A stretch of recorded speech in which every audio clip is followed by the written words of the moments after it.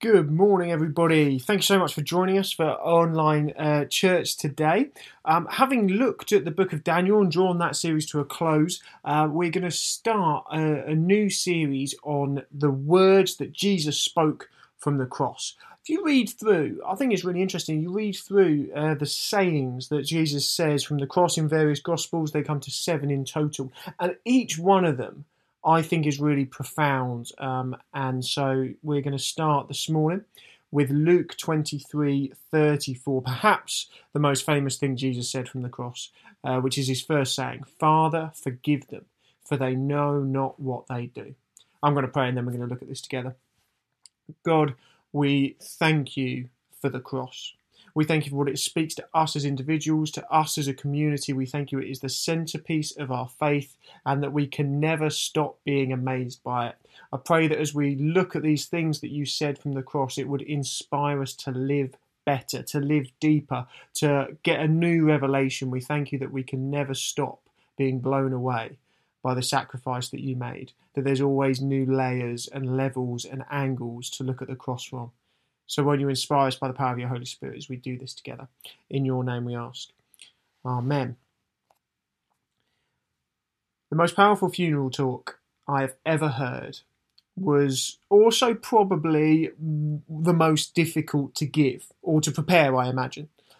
So the deceased he was a very complex man. He was generous. He was full of love and life. He always wore a smile and always had a good story to tell. No matter where you met him, he always had got a good story to tell about some famous person he'd met or knew or an adventure he'd been on. Fantastic storyteller, wonderfully gregarious and generous man. But sadly, his addiction got the better of him and he passed away far too young. And I was at his funeral. The place was packed. And the minister led us through the hymns and the eulogies and the things that you normally have at the funeral. And then the minister did something that I've never seen done at a funeral, which was he gave the congregation a chance to forgive the man who died. And we held this moment's silence as the congregation were given the opportunity to do that. Man, it was powerful. Because this guy, as I said, was very complicated. He was a very complex guy. He'd got so many wonderful characteristics, but he'd also made many mistakes. Most of them due to his addiction, but he had let people down. He'd been human. He'd hurt many of the people closest to him. And instead of the minister pretending that now that he's graduated to glory that none of this matters, or instead of trying to paper over the cracks, I suppose, instead of trying to say, oh, now that he's passed away, we should just forgive about those flaws or those past experiences that hurt. No. The minister gave the congregation, and especially this guy's family, a chance to forgive him. And you could almost feel and see the relief on the family. Because they were carrying so much sadness and grief at the loss of a loved one, but they'd also got this pent-up frustration, understandably so, and the minister had given them a chance to acknowledge it. Taught me two things. Taught me one, that we are all human, and we all hurt each other. And this guy who I thought was so fantastic and everything had his flaws. And maybe they were displayed a bit more publicly than most of us have to go through. We are all human and we all hurt each other, maybe intentionally, maybe not. And the second thing it taught me was that we all need to forgive, because otherwise it just messes us up. If we're carrying around stuff in our hearts against other people, then the only person it messes up is us. What's the famous saying? That bitterness is drinking poison and waiting for the other person to die. And it's true. You read stories, don't you? Corrie ten Boom, she meets the prison guard years after she's got out of the death camp of Nazi Germany, and this prison guard who's tormented her, and she comes to being able to forgive him. Amazing. Pope John Paul II, I saw a photo of him this week, forgiving the man who tried to kill him. And there's this wonderful image, you can Google it, of Pope JP2 like in the prison cell with his would-be assassin. How can they do this? How can these people who have suffered so much and got all this anger and resentment, I'm sure, how can they let it go? Jesus' words on the cross have to speak to us. Father, forgive them, for they don't know what they're doing. Father, forgive them, for they don't know what they're doing. I feel if we're going to learn to forgive, if we're going to learn to hold things lightly, if we're going to learn not to bear grudges, one of the things we need to do is to acknowledge the humanity in everyone. I don't know if you've ever picked up on this language, but if you've been wrongly hurt, or if someone's messed you up, then you often use language that dehumanizes them. You almost portray them as this kind of evil monster that couldn't possibly do anything wrong, and you depersonalize them, you dehumanize them because you're so angry at them. And one of the things Jesus does, he says, Father, forgive them, for they don't know what they do. Jesus is willing to give them the benefit of the doubt. Even though these are the guys who've just nailed him to the cross, he's in unspeakable agony, but he says, Father, forgive them. They don't know what they're doing. Jesus acknowledges that the people who have done this are human, that they make mistakes, that they do things that they don't really mean to do or want to do or have been forced to do. Jesus could have been speaking about the soldiers or the crowd. He could have been speaking about the systems. He could have been speaking about Pilate. Forgive them. Forgive them all, for all of them. They don't really know what they're doing. Jesus acknowledges that these people are still human. Forgive them. They don't know what they do. And if you've been wronged, if you feel that you've got stuff in your heart that you need to let go of, if you feel you've got this unforgiveness and anger and resentment, remember that we are all human. We are all made in the image of God. And sometimes, especially for little things, give them the benefit of the doubt.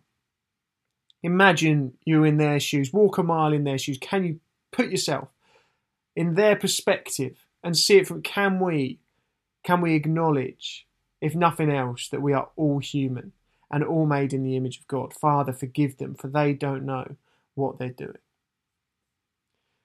But it's easy to say that and then pretend like none of it matters. And this is difficult because Jesus is hanging on the cross. But he doesn't say, Father, forgive them, because it doesn't really hurt that much. Jesus doesn't say, oh, Father, forgive them, because to be honest, this crucifixion malarkey isn't as bad as it's all cracked up to be. No, let's not diminish the hurt and the pain that it has caused. Jesus tells a wonderful story about forgiveness. Peter comes up to Jesus and says, God, Lord, how often should I forgive someone if someone sins against me? 7 times? Now, at this point, Peter is coming across as fairly generous, because the Torah would suggest that maybe it's only 2 or 3. Peter's like, well, maybe 7 times. Jesus says, no, not 7 times, but 70 times 7. The kingdom of heaven, Jesus says, can be compared to a king who decided to bring his accounts up to date. In the process, one of his debtors who owed him millions of dollars. He couldn't pay, so his master ordered that he be sold, along with his wife, children, and everything he owed, to pay the debt. But the man fell down before his master and begged him, please be patient with me, and I will pay it. Then the master was filled with pity for him, and he released him, and he forgave his debt, this debt of millions and millions of pounds. But when the man left the king, he went to a fellow servant who owed him a few $1,000s. He grabbed him by the throat and demanded instant payment. The other man said, be patient with me and I'll pay it, but his creditor wouldn't wait. He had the man arrested and put into prison until the debt could be paid in full. When some of the other servants saw this, they were very upset. They went to the king and told him everything that had happened, and the king sent for his servant and said, you evil servant, I forgave that tremendous debt because you pleaded with me. Shouldn't you have mercy on your fellow servant just as I had mercy on you? Now, in the story, I've often heard it preached that because God has forgiven us so much, the millions of dollars, then of course we should forgive what others have done against us. I think that's a very fair reading of the story. But too often in those same sermons, they've belittled the pain. They've said, oh, you should forgive because it doesn't really matter, because in the light of what God has forgiven you for, it doesn't matter. I don't think that's the point of the story. Just remember that this servant is owed thousands and thousands of pounds. Yes, it might not be the millions that he owed the master, but it's still thousands and thousands of pounds. We shouldn't diminish the pain that others have caused us. We shouldn't brush it under the carpet and pretend, oh, it doesn't matter, and so I just forgive you, it doesn't. Often we just do that because we're lying to ourselves. We try and pretend it doesn't, but deep down we know it does. No, Jesus says it's okay for it to hurt.